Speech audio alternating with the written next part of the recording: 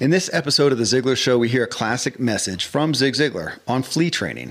He'll tell you how when you put fleas in a jar, put a lid on it, they'll jump up and hit the lid over and over till they adapt to it. Then they'll only jump just as high as they can before they hit the lid. If you take the lid off, they only jump as high as it was, and they won't jump out.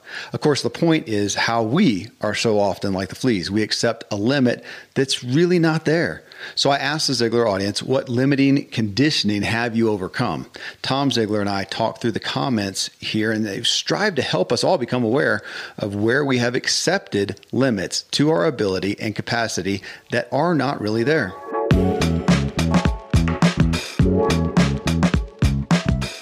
Welcome, everyone. I'm Kevin Miller. I produce 4 shows per week on 3 different podcasts that have been downloaded over 50 million times.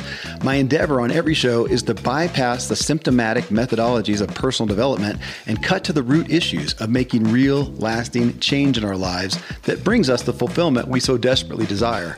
This is The Ziglar Show, where we focus on your professional development and succeeding in your career and business.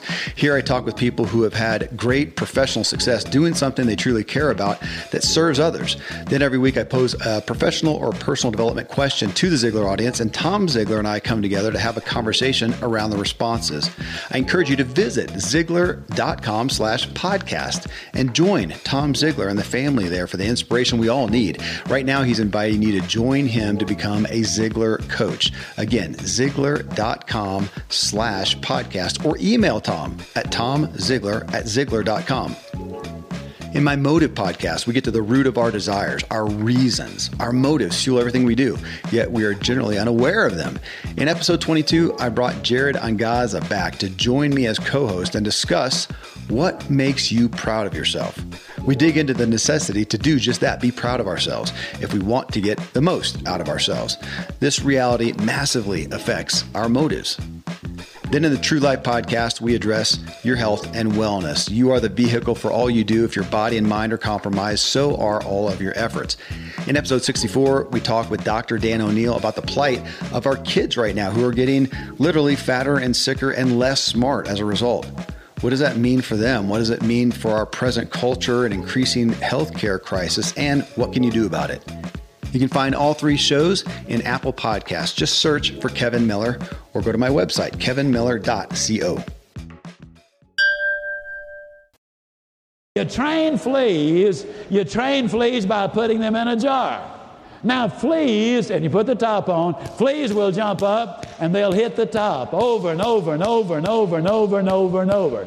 You watch them jump and jump and jump and jump and jump, and then suddenly you will notice that though they continue to jump, they are no longer hitting the top. Then you can literally take the top off, and they will continue to jump, but they literally cannot jump out of the jar. And the reason they cannot jump out of the jar is because they have conditioned themselves to jump just so high. Man is exactly the same way. Starts out in life to write the book, to break the record, to climb the mountain, to do something significant. Along the way, he bumps his head, stubs his toe, makes some mistakes, and all of a sudden loses that marvelous concentration and confidence and creativity and becomes a sniop. Now that's spelled S-N-I-O-P. That's the person who is susceptible to the negative influence of other people. The classic example is the 4-minute mile. For years and years, athletes had said, I'm going to break the 4-minute barrier. But when they made that statement, the coaches would get their stopwatches out and say, man, you might can get it down to 4:02, but you'll never break that barrier. The doctors were saying, man, they'd put the stethoscope on the heart, your heart will come right out of your body. There is no way you can ever run in less than 4 minutes. And for years and years and years, athletes tried valiantly to do it, but could not. Then one day, a flea trainer named Roger Bannister from Britain ran a mile in less than 4 minutes. Almost immediately after him, Landy of Australia broke the 4-minute barrier, and since then, over 500 individuals have run that race in less than 4 minutes, including a high school student and a 37-year-old man. This year, John Walker of New Zealand, who has run over 130 sub-4-minute miles, is now 40 years old. He's in training right now to break the barrier again. There have been at least 6 different races where 8 young men, all in that same race, broke the 4-minute barrier. Now, is it because they all of a sudden got that much better physically? Did the equipment improve that much? It might have improved some. But when Roger Bannister, who followed every principle of goal setting that I'm talking about here, he measured every stride. Number 1, he's a superb athlete. Number 2, he got in marvelous condition. Number 3, he recruited 3 other guys to serve as his pacers in that race, and he had targets along the way. He knew how long his strides were, how many he could jog or run in 440. He broke it all down. And when he broke the barrier, then athletes all over the world realized it was not a physiological barrier, it was a psychological barrier.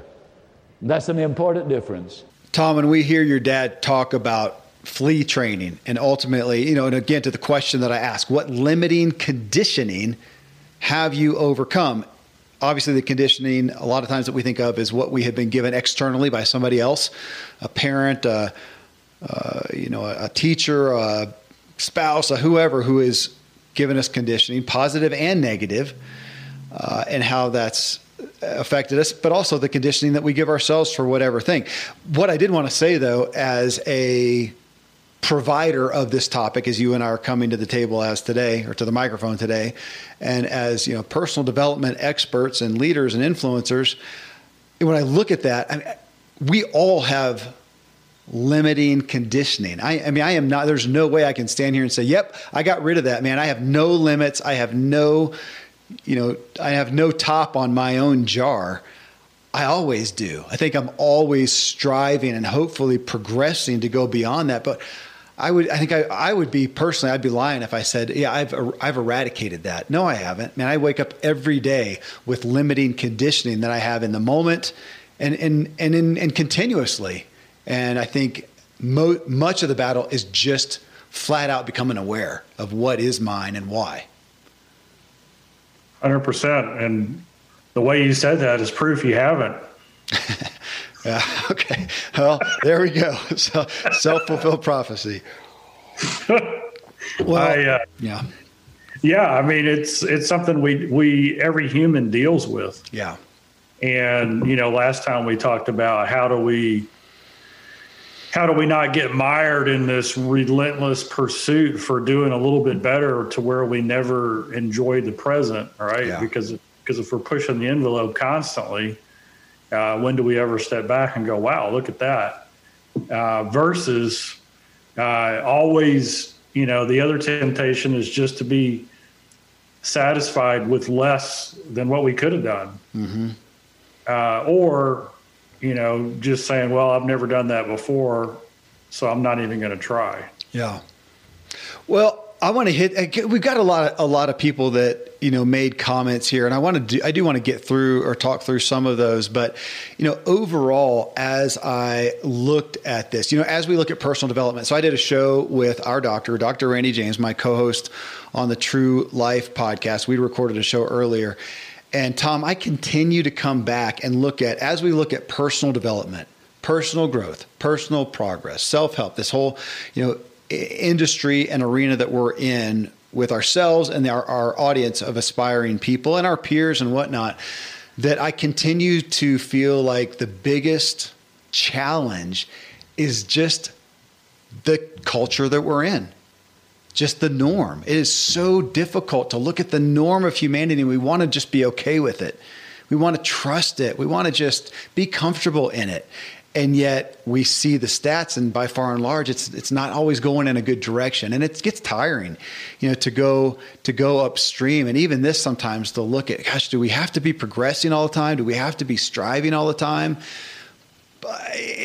Hopefully we're doing it in peace and fulfillment and contentment with being okay with who we are today, even as we want to, progress forward. But in looking at that aspect of how powerful the culture is, when I look at this and think about the topic that we just heard the message that your dad gave on flea training, to think, man, we all have a lid. We're all We come out of the womb with a lid. I mean, we're whatever shape, whatever propensities we have, then we are exposed to what we're exposed to. And I'm enamored, Tom. I was looking at it in preparation for this. And I mean, look at you. You're an author. You're a speaker. You're a leader, literally a leader. You have people that you are leading. You are an influencer. Well, who are you to think you could do that, Tom Ziglar? You're some kid who was in school with a bunch of other kids who didn't think why do you think you could do it? And my first thought is, why? Because your dad did it. You were exposed to it. So, on that note, I looked it up. Doctors, their kids are 24 times more likely to become a doctor.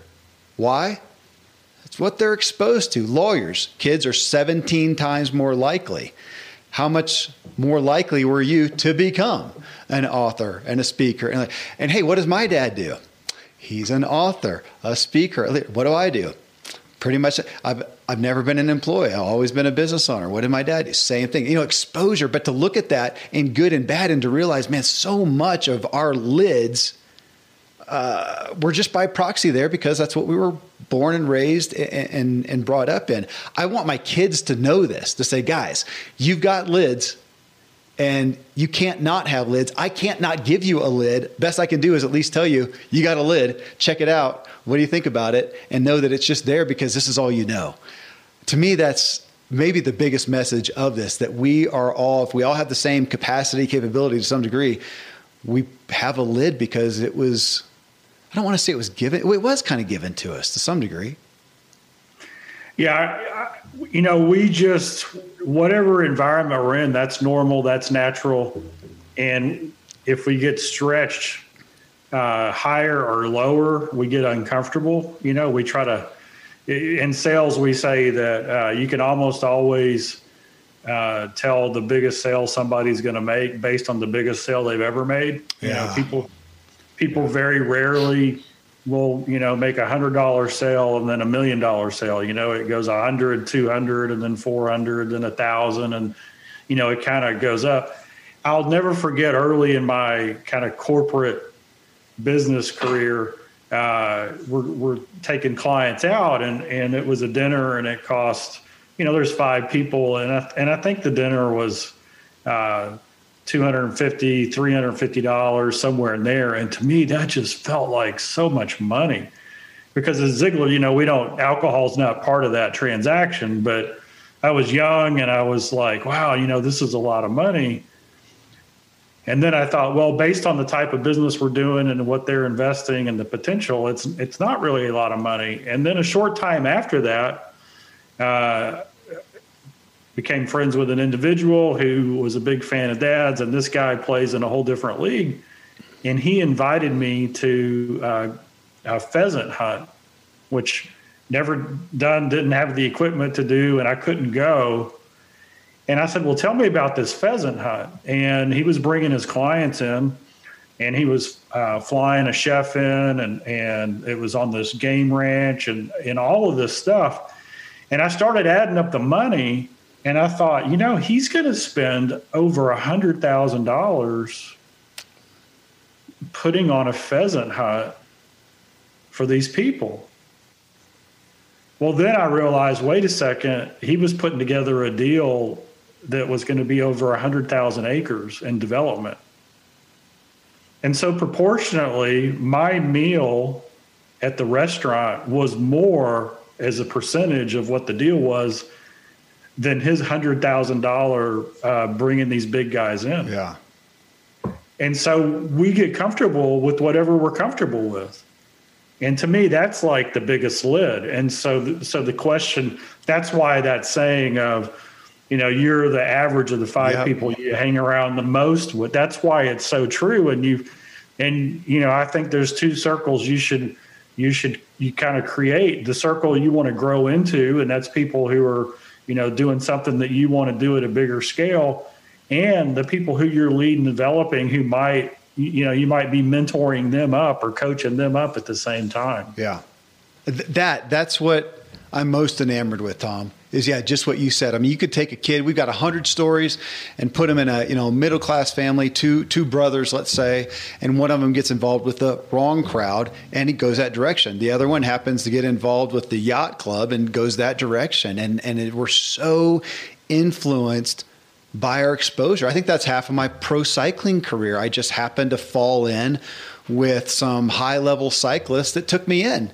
And they're just talking about it. So I kind of by proxy, I expected to be good. I expected to win. I went to Holland and we trained with a pro team there and had one of the guys say, and I heard it secondhand, that he thought that I was the most promising prospect of the American group of riders there to turn pro. I was better the next day after I heard that. Nothing changed.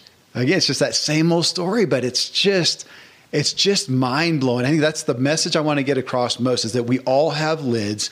A lot of it's not anything to do with anything we did or not. It's just what we were exposed to, but we can raise or lower those lids, just like you said, Tom, by who we choose to be around, what circles we choose to be around. That's why I think it's probably one of the biggest benefits of getting involved in coaching or with a coach, with a consultant, with somebody who can just raise your level, or again, with a group of people.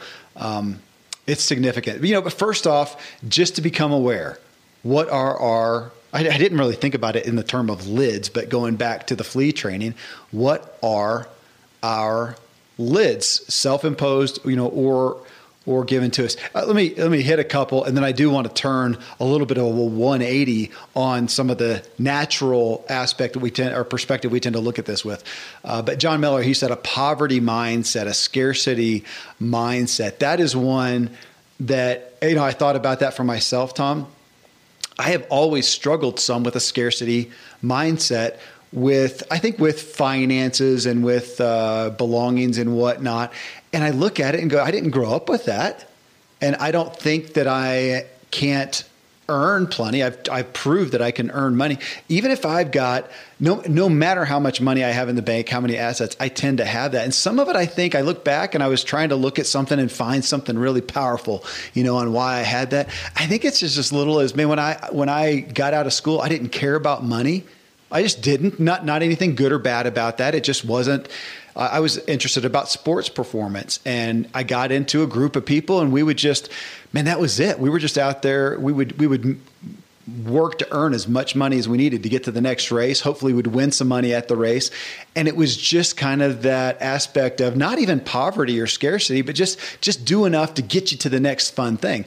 And as a kid, that was great. Just do enough and we'd go, and we were experiencing life. And I have very little regrets for that time period of life. But then I came out of that and I just kind of kept it. My wife even called me out on it one time. She says, you're always doing just enough to get by. So if you make, even if you make a lot of money, well, then you'll back off and go do other things instead of keeping that on there. And it's just kind of this survival thing. And I look at that and go, again, it wasn't some big acute deal, but I just let myself grow into that without being aware of that. How many people have that? Now, of course, a lot of people I'm sure came from families where it was really hard, and you can, again, sometimes adopt that lid, or as we'll see people who will rebel against that lid and say, we've had people on the show, I'm never going to experience that level of poverty again. I'm going to make money. And they've gone and done that. And that can have good and bad consequences as well. But that's probably, poverty, scarcity mindset, definitely more prevalent than the opposite, wouldn't you say?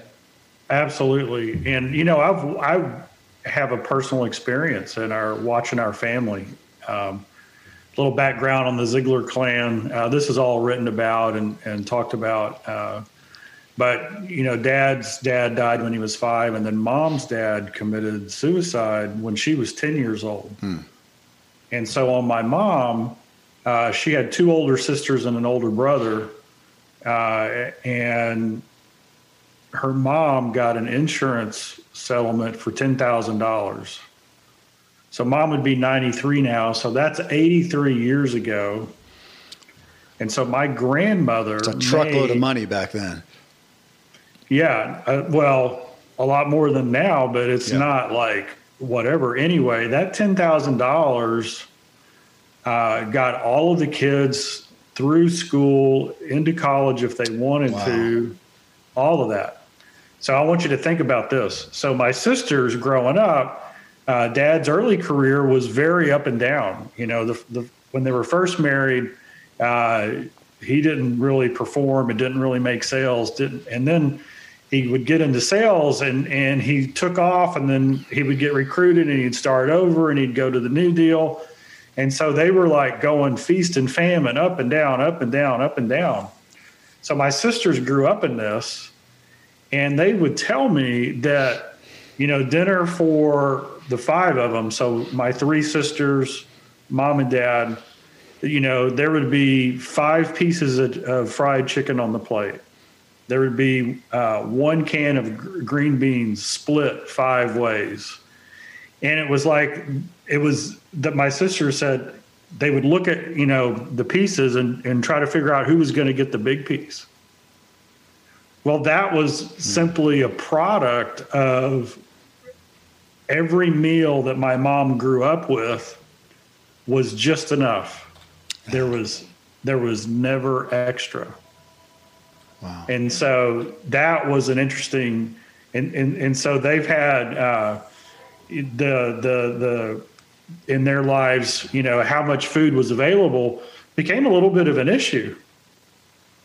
And of course, later on in life, mom was still very, very frugal or tight. I mean, they had nice things and they enjoyed stuff, but she was always, she always wanted to make sure there was enough. Yeah.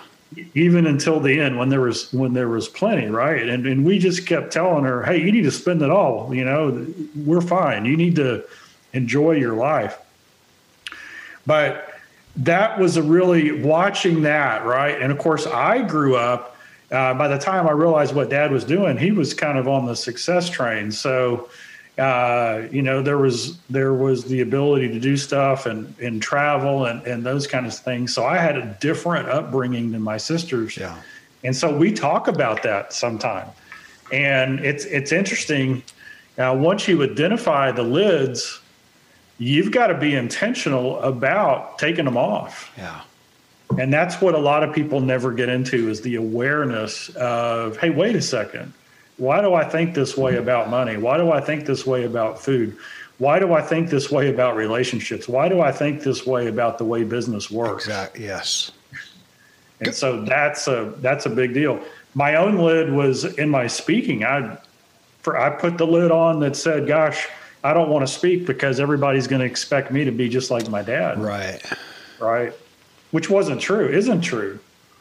They want me to do good in my own style and be prepared and, you know, and be a professional, but there's only one Zig Ziglar. And so that's a lid that says, well, why even go there? Because who can be Zig Ziglar? Yeah. Right. You are listening to The Ziglar Show in this episode about overcoming our conditioned and perceived limits. Next, we discuss some of the limits and negative labels we give ourselves outside of any external input. Here are some great resources, then we'll jump right back into it.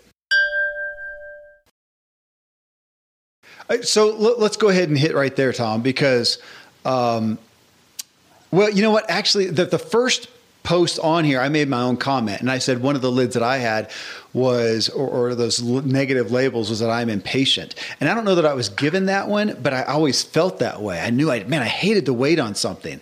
And so I adopted that, you know, of myself, because somebody in here responded and said, man, I'm surprised, Chris Johnson, I'm surprised that your background had limiting conditioning, considering who your parents are. I guess it happens all families.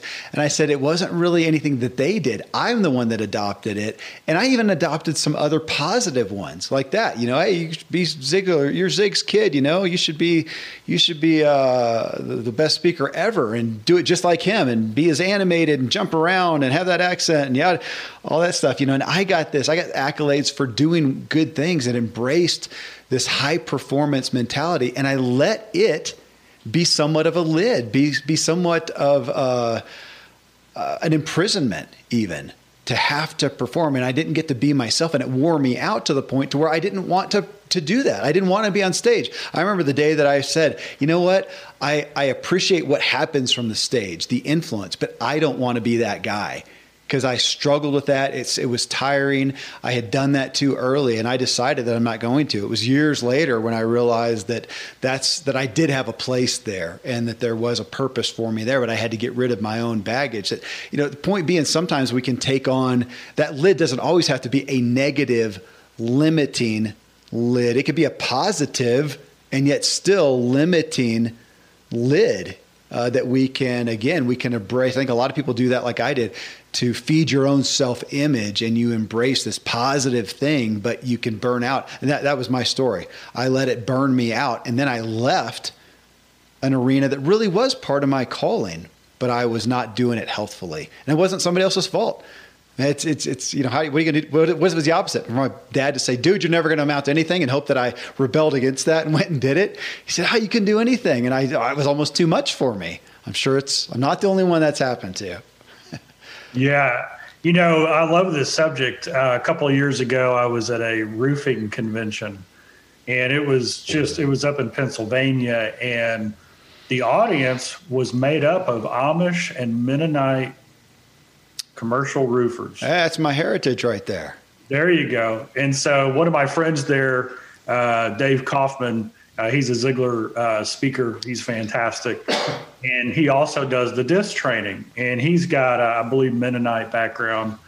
And so he kind of speaks the language and understands the culture and all of that. And so I went over to where he was, and he was talking to, and I think they were Amish, a little progressive, a little bit outside of what we think of Amish, but the very conservative outfit and the bonnet and all those things. And so in DISC, which is personality, the DISC basically says there's 4 types of personalities, right? Mm-hmm. There's the driver, the high D, the bottom line decision maker. There's the I, which is the cheerleader, inspirational. They're the social butterfly. They love engagement. I'm an S, which is kind of steady, which is very relational. I never want to disappoint or hurt your feelings. And then there's the C, which is like the accountant, the analytical, the very detail oriented. And Dave was talking about his background, and the Amish couple was there, and they were talking about how much they enjoyed going through the personality style. And the comment they said was, from a cultural perspective, was amazing, because in the culture, kids are basically seen and not heard. It is very much respect oriented. You don't wiggle. You as soon as you can figure out, what behaving means, all the kids are behaving, but it also penalizes personality styles. If you've got a high I, vivacious, artistic, flowing child, and they are in an environment that is very subdued, and especially when you're around other families and other adults, you're put in that place. And so what they said is the amazing thing is when they recognized that God had given each person their own personality, and they understood what that meant. It was like watching the flowers open up. Right? It was like each person could then. So the lid, in my mind, the lid was coming off, because, hey, you know what? I'm not wrong for, wanting to have a conversation with a fence post and be excited, and they're not wrong for quietly sitting and reading, right? But in the culture, the one that was quietly sitting and reading is the one that everybody says, why don't you be like so-and-so? Yeah. Right? Yeah. And so it doesn't mean that you necessarily can act up in church just because that's the way you are. That's not what it means. It means that you're not wrong for having that view and that personality in the way you go. And so the way that I was just a spectator watching this conversation, and I think every single one of us has our own version of that situation, where we grow up in a family or we hang out with friends, and they get this worldview about the way business works, about the way relationships works, about the way business works. And some of it's great and some of it's limiting. Yeah. And we've got to identify where we stand in that and then what's holding us back to blow that lid off. Well, it's a great analogy that you gave there to talk about the Amish, and the Mennonite. And that is my background. So my dad, Dan Miller, who many people know, was born, his parents were both born into Amish families, from Amish families. They did not stay completely in as Amish. You have a point of reckoning, in essence, at 18 years old. But they had that point where they did leave it, but they retained the religion of the Amish as Mennonite, still very conservative. And it is very, and I have great respect and admiration for a lot of aspects of the Amish community. I do. I had a lot of exposure to them as a kid. However, you spoke to some of the side that I don't appreciate a whole lot. And there is so much about conformity, almost to a cultish point. And there's plenty of things to throw stones at as well. But to that is a lot of, it's hard not to do that to some degree as a family. Even as I openly talk about this with my own family, I say, guys, I cannot not brainwash you. All you know is me. And so I'm telling you, so the best I can do is tell you that you're being brainwashed, the best I try not to. But of course, my propensities and my perspectives and my opinions and my values, and that's going to affect you good and bad. And be aware of that and question that and don't take it by proxy. But it's so hard not to look at especially our leaders, our parents and whatnot, and trust it and trust that it's best. And it's just, and this isn't a rebellion talk, but yeah, we're all cultists to some degree, and conformity of our groups. It's hard to get past that, which brings us back to where we started of, look at the direction you want to succeed in and become aware of the lid and figure out how to be with people who don't have lids as tightly put on or as low as yours. Here's another piece of this that I think is relevant. Don McCallum, he says, to a certain extent, I've overcome the fact that when I was 13 in gym class, I tore a tendon off the pinky of my left hand. It was not operable to repair. Thanks to God, I have learned to play the electric guitar quite well in spite of the limitation. In fact, I've developed my own style. And he says, I believe God gave me the determination to keep trying when I would have given up if I were relying only on my willpower. What was interesting to me about that, Tom, is we know some people who have very tangible lids. I'm going to, quote, in lids. You and I both know Nick Vujicic. He was born with no arms and legs. That's a very tangible lid. Eric Weinmayer, who lost his eyesight and ultimately even his eyes, and yet he has kayaked the Grand Canyon. He has crested Mount Everest. He has done all these things. I wonder if sometimes it's almost, I'm not going to say easier, but it's easier to look at and address when you have a very tangible lid. Hey, my arm just got chopped off. How am I going to do this? How am I going to overcome that? I mean, I have one of my best friends in school and in later life had cancer at the age of 16 and lost not only his arm, but his entire right shoulder. And he was a right-handed guy. So he had to learn everything. And he wanted to learn, how can I do the normal things? And even more so, it was very tangible. I almost wonder if to some degrees that's a better benefit. That's hard, but it's almost it's a help to have that. Then when there's nothing really tangibly wrong, it's a lot harder for us to question ourselves and become aware of the lids that we have, the weaknesses that we have when it's not. And that's the majority of us. The majority of people hearing this show right now didn't have anything really acutely bad happen to them. They don't have some big blatant limitation. It's just kind of sifting up there. We don't know what we don't know. We're not aware of what we're not aware of. And we can tend to flow around in mediocrity and not look at a limitation that's really there and question it and try to overcome it. Is that fair? Absolutely. One of our speakers, when I first started the company, soon after that, a young man named John Foppe, he's just a few years younger than me, I guess. He came to work with us. Dad had been on the same program with him, and it was like his first or second talk. And John was born without arms.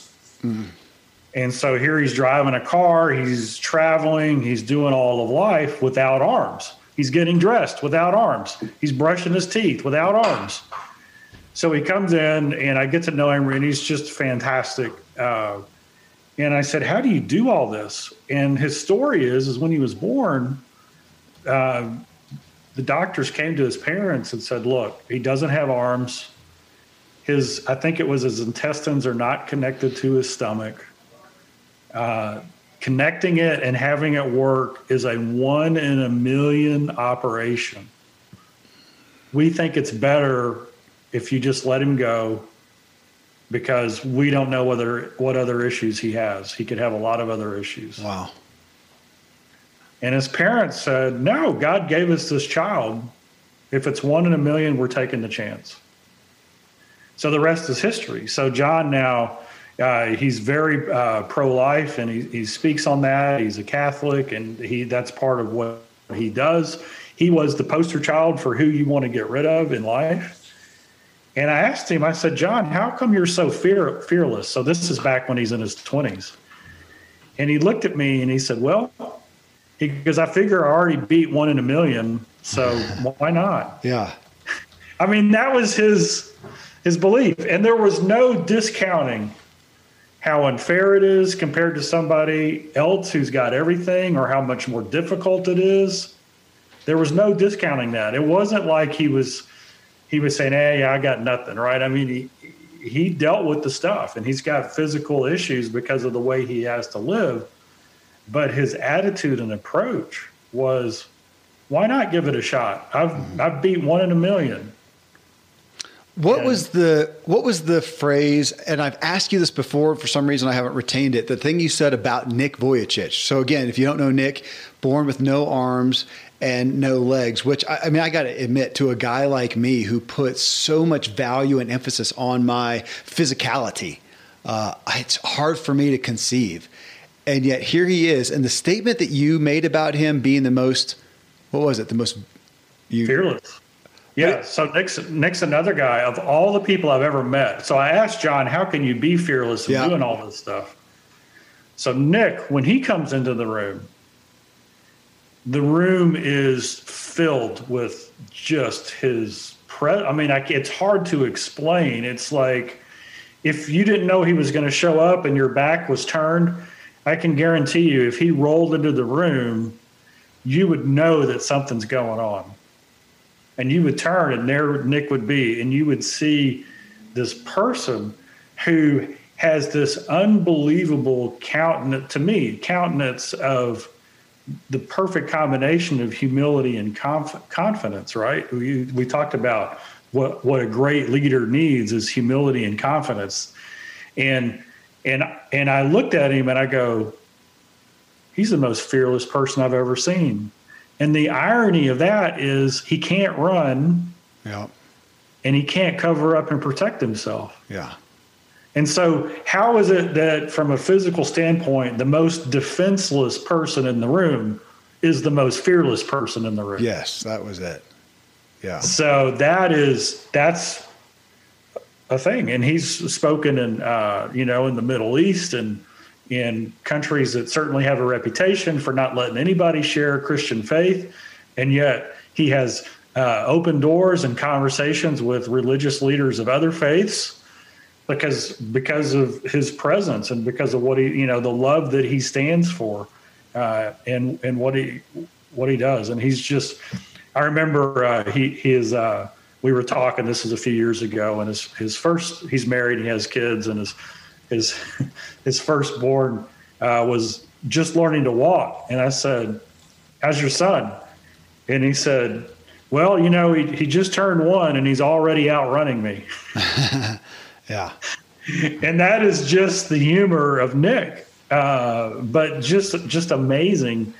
And the reason that I think he inspires so many people is everybody, when you look at him and you go, God, you can tell what's wrong, right? You can tell he doesn't have arms, he doesn't have legs. But so many people, that's the way they feel about themselves on the inside. They're incomplete, they're wounded, something's missing. And so they lean in when he talks and they realize, wait a second, it's a choice. the way I see myself and the limit that I put on myself, that's a choice. Yeah, it might be, some things might be harder for me than other people, but everybody's got their own version. Mm-hmm. Well, and I feel like that's what they do. And to some extent, that's what your dad did.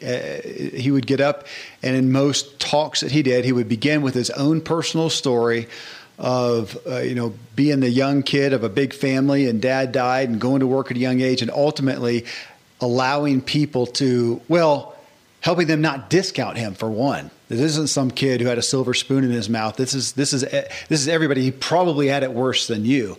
And so just like this with Nick and John and Eric, they have every reason to not succeed, which by proxy helps most of us see comparatively, we have every reason to succeed. So often it helps us see the ability that we have. But yeah, like you mentioned, why is it that we have this human tendency to primarily discount ourselves, to look at something that's out there and to think first of the reasons why we could not do it? I think and I want everybody to hear that and think it's just for whatever reason. Maybe you need to know what the reason is, but I can't tell you that I've got a claim on that. But whatever reason, it's just human nature. Maybe from a faith-based standpoint, we'd say it's fallen human nature. Regardless, it just is. And I think even amongst the most, famous, nobody's prone to it. Zig Ziglar had doubt. He dealt with it, I'm sure, every day, even till the end. Now he knew how to get past it. He knew how to point it out, to be aware of it and go, I see you there. I'm not going to pay attention to you. But he had it. We all do. Why? We have those things, and we've got to, I guess just that, become aware and go beyond that. Hey, here, speaking of Ziglar, here's Jimmy Ziglar. What is his connection, Tom? Second or third cousin. Okay. Yeah. Okay. Second or third. So Jimmy Ziglar. So he says addiction is the negative condition. It's the most debilitating scourge that this country has ever faced. 72,000 people died from overdoses alone last year. That demon had a grip on me for over 24 years, Jimmy says. But thanks to God, I am totally free. That they're addicted. I mentioned a minute ago the True Life podcast. One of my other podcasts is in the health and wellness arena that I co-host with our doctor, Dr. Randy James. And to some degree, and I don't want to say this flippantly and minimize anyone, but I mean, an addiction, we can get into defining how we define addiction, but it's something that we tend to think of it in views of something that we have a hard time controlling. That here is a desire, a propensity that controls us. And again, without minimizing real harmful addiction, I feel like we again, our human nature is an addictive nature. We are an addictive species. And hopefully I have over time, what's the fastest way to success, Tom Ziglar? Let's replace a bad habit with a good habit. Okay. So what's another one? Replace a bad addiction with a good addiction, because we're going to be addicted. I'm addicted to my exercise regime. And maybe somebody could look at it and say there's some unhealth. I actually have a nutritionist, exercise coach, and she says I struggle with having to always overdo it. I always have to go intense, and I need to back off. But next to doing meth, it's a better addiction. I'm going to give it a thumbs up as far as a healthier addiction. We have, I am a foodie. I think we're all addicted to foods. I have over time tried to elevate my addiction from something that's harmful and death-causing, Hot Pockets, or whatever it might be, Cheetos, and put it over here and get it to a bit, elevate that appetite, elevate, that addiction. But we are an addictive species. Now, I mean, to those who literally have dealt with and are dealing with, which is a growing number. I mean, that's just true statistics today. A growing number of people. We have the fastest growing disease, if you'll call it, illness, is diseases of despair. I'm not saying it's the number one, but it's the fastest growing right now. You take diabetes, heart disease, cancer, all these issues. The fastest growing thing is diseases of despair. That's depression. That's suicide. And one of the primary ways people medicate that, things that they turn to are addictions, then it's usually the harmful addictions of alcoholism, drugs, sex, whatever. And I don't know what Jimmy specifically was, but yeah, those are significant. To overcome that is gargantuan. Man, kudos to Jimmy. But yeah, I would say along with any addiction of that nature, there are some significant lids that people see and don't see a way past. I think I read where more people are dying from depression or that kind of group of things than any other illness, heart disease. That's it. Diseases of despair. Yeah. And, part of it is a lie that we've been told. And the lie that we've been told is that, we just got to be happy. If it feels good, do it. If that's what I need to do, I need to go and do that. And let's face it, I'm pretty happy when I'm eating cheesecake. I'm pretty happy, doing a lot of things that if it's too much too often is going to take you down the wrong path. Yeah. Right. And so what we say is, hey, let's focus on purpose. Yeah. And happiness is actually the byproduct of pursuing your purpose. Yep. And so, and a lot of times, and this is something, there's two areas that I probably have I respect Nick and John. They also had great families. And people with disabilities and have injuries and veterans with PTSD, and I respect them. But the people who come out of an abuse situation, it's a mental abuse when they're told that they're nothing, mm-hmm. or there's some sort of trauma involved in their raising, or there's racism or held back because of a status or a class or a color of skin. And when I see somebody who basically does it anyway and still has the love and, and their pep in their step and their desire to bring others with them, that's when I really just sit there and go, man, that is somebody I want to know more about. Yeah. Because at Ziglar, we're all about the mental. There's three things that we teach constantly that you need to work on every single day: your physical, your mental, and your spiritual.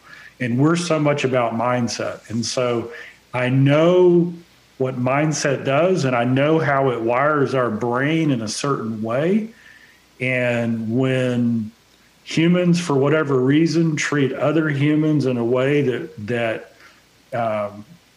basically puts a lid on somebody because of, just a perception, just a thought, just words.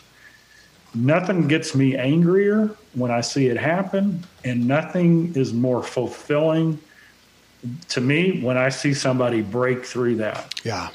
Right. And so there are all kinds of lids, and some of them we put on ourselves, and some of them get put on us. And it doesn't really, there's a point where we've got to take ownership of pushing the lid off, whether it was put on us unfairly or whether we chose that lid with some bad choices. We have to choose to take it off.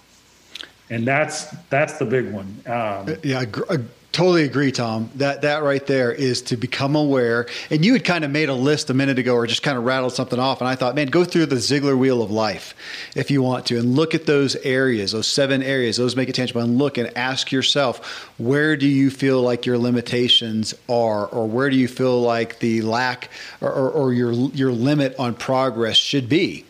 And then ask yourself why, to say, why is that? Did somebody tell me that? Which may be very tangible. Obviously, you've had the age-old movie script story of the father who said, you're never going to amount to anything.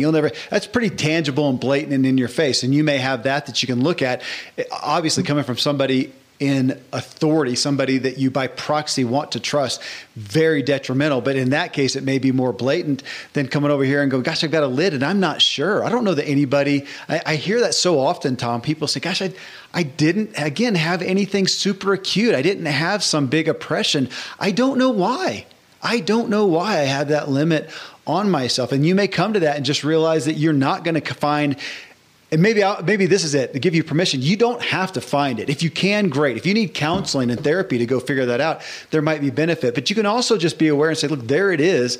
I don't know why. I can't figure out somebody that put that on me. I had loving parents or providers, and I've had encouraging people. But for some reason, that is there. I don't know why. And let's name it and claim it. If we want to get scriptural or biblical or religious there, name it, claim it, and say, look, I don't know, but I'm going to go past that. And on that, and this is probably a good anchor to this whole thing, here are two. R.B. Williams, she says her negative programming here, in essence, is that I don't deserve it. It being success beyond my wildest dreams. I'm guilty of self-sabotage thinking. I know now I deserve anything I set my mind to accomplish. Just like Henry Ford said, if you think you can or think you can't, you're right. And Laura Rayburn, right after that. I know Laura, she's an ultra endurance athlete, very successful person, successful single mom. But she says she's overcoming something she has successfully overcome, she believes, is a perspective of legalism and spiritual superiority. Boy, speaking of religiosity, I think a lot of people will relate to that.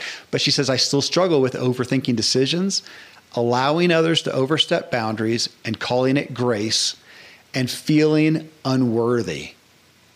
I didn't ask them, Tom, where those came from. Did somebody put any of those on them? Did they just find them? How great that Laura and RB here are both aware, of those. And, on this, Tom, let me say, there may be, I shouldn't say there may be, there is.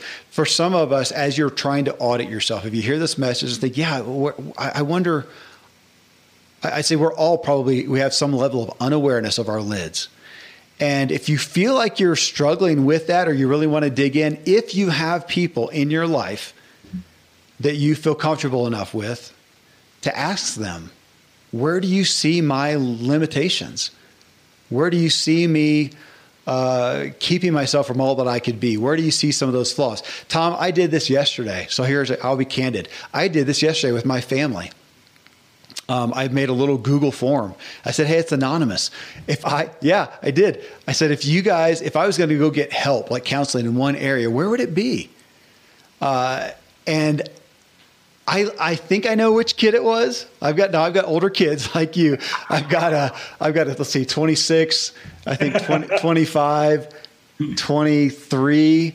And I make a guess. And I've got one that's 21 now. I'll make a guess which one it is. Because I actually thought it was my wife. And I said, okay, honey, I know it's supposed to be anonymous, but really this is what you think? And I talked about that. She says, honey, that wasn't me. Okay. All right.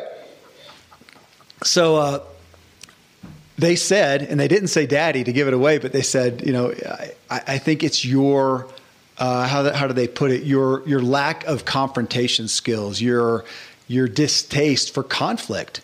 And and they said that you do it to your own demise to some degree. And you also don't help other people because you won't point things out that could help them, flaws that you see in them, because you don't want the conflict. You're keeping yourself safe. And I would say I know that about myself, but I didn't know that it was that acutely obvious to people who care about me. So they see me. And I thought, really, that's big. Because I didn't just ask benignly. I said, if there was one specific area you thought I could get help with, and in this context, I would say where you see a lid, they in essence were saying, Daddy, I see you have a lid on you because of your distaste for confrontation and your avoidance. Now I'm going to paraphrase, your avoidance of conflict. And I do. And I literally said to my wife, when I thought I'd said it, I said, I think I need to dig into that more. And I may need some help because I don't understand it. I don't have, again, any acute experience with my family, my loving, supportive parents. And I've got so many people that encourage me. I even have proof that if I do bring up conflict or confrontation, that people don't abandon me. where did this come from? And why is it? Because I know it's in me. I'll do about anything. If you gyp me of $10,000, I'm more apt to just let it go because I don't want to deal with the conflict. I just had a company a few months ago, and I could express the details. They were flat out wrong. It was an immoral thing, and they made I think it was a $1,400 charge to one of my businesses. It wasn't all just my money, but $1,400 charge. Totally wrong. They made a mistake in it that I could prove, and totally wrong. And they transferred me. I literally said, hey, this is not acceptable. This is not okay business practices. They gave me up to the higher ups. And the guy he said, I'm sorry, we're not budging. That's policy. I was beside myself. Seriously? I cannot imagine doing that. And you really run a business that way? Had every reason to go after it. Now, one, I could say that it wasn't worth the negativity to deal with, but it did still just bother me. And ultimately, it's not worth the conflict. My wife would have gone after it. She would have gotten the money back, and it wouldn't have been any skin off her back, and it wouldn't have hurt anybody, and she would have done it. So, again, there's a lot we can read into it, but I'm aware of, where did I get this over exaggerated distaste for conflict? I don't know. It's a lid. I don't know where it came from, and it's there. And now I have a kid testifying that they think it's one of my most limiting factors. Well, son of a gun. So I'm looking for a therapist near me. You got some homework. I got some homework. Oh, man. Yeah. Yeah. What you just said is perspective. And I'll give my art example. When I was growing up, I used to like art, and from a technical perspective, I'm just not that good. I mean, the talent bucket doesn't equal the desire bucket, right? I mean, yeah. And it's not like I sit around thinking, gosh, I want to be an artist. I don't want to be an artist, but I enjoy it. Yeah. But because I decided, based on the obvious art that I did and others' feedback, that I wasn't good at art, I decided, well, I'm not going to do art. Well, then my daughter, Alexandra, she gave me a gift to go to a painting workshop with her. So it's one of those things where you go in, have the artist up there, and they're doing everybody in the room is painting the same painting, and they take you the techniques. They teach you the techniques on to create this painting. And it was like, it was taking a foreign language and breaking it down into letters one at a time.